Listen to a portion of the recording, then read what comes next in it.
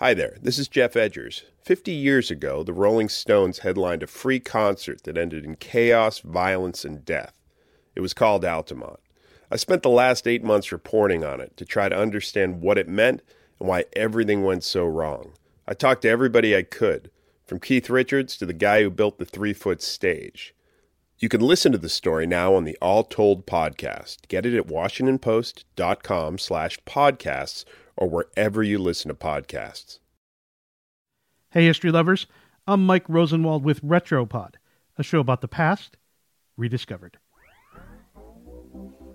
In the early 1980s, a week before Christmas, a woman walked into a supermarket-sized store in Tyson's Corner, Virginia, and became so dumbfounded that she started talking to herself.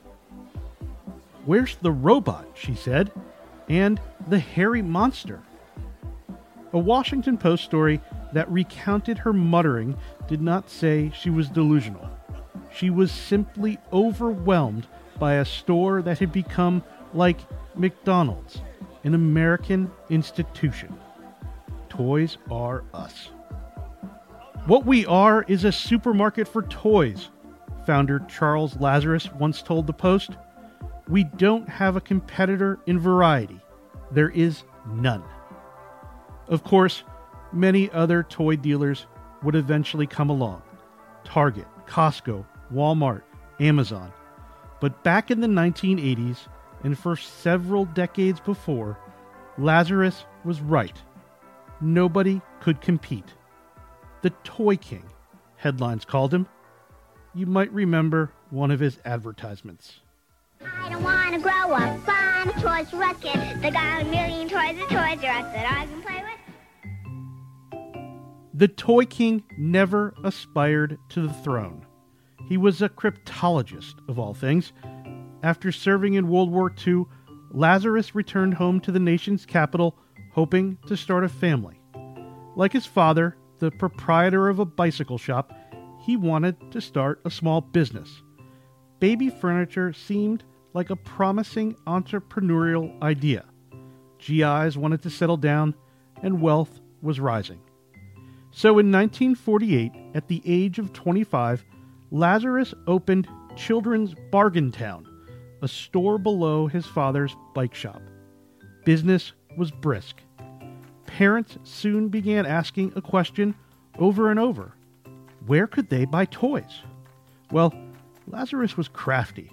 He started selling toys himself. One day, when a parent came back to buy another toy after the first one broke, Lazarus had an epiphany. He might only sell one crib to a family, but toy customers would keep coming back.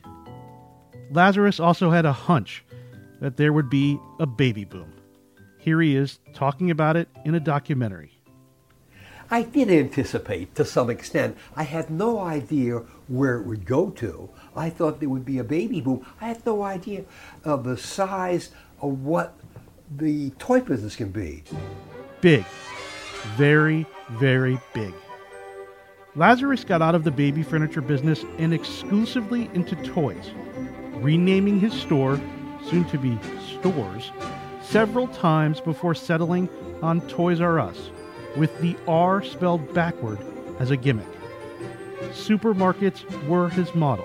Long aisles, products stacked high, variety. Big enough to get products at discounts that could then be passed on to shoppers. The Toy King could play rough, too, especially with toy makers. He demanded exclusives and early releases. He made them advertise not just for their own products, but also for Toys R Us. With his technology background, Lazarus set up a computerized inventory system so he could monitor every product sold and what needed to be restocked. Lazarus embraced change, especially video games, which brought adults who didn't have kids into the store. "There is an increasingly fine line," he once said, "between where adult begins and child ends." But here is where this toy story turned sad. In the 1990s, As other chains and big box stores got into the toy and video game business, Lazarus lost his iron grip on the industry. He retired in 1994 and watched as the country tried to regroup, refocus, and realign, those inevitable buzzwords of decline. The company was eventually sold off to private equity firms that load companies with debt while trying to turn them around. It didn't work. Online sales, the even greater growth of video games, rising real estate rates, all of it conspired to sink Toys R Us for good. Last March, Lazarus died at age 94, just a week after the company announced it was closing all of its stores. But for millions of kids and parents, there will always be memories of packed Toys R Us stores in the days leading up to Christmas.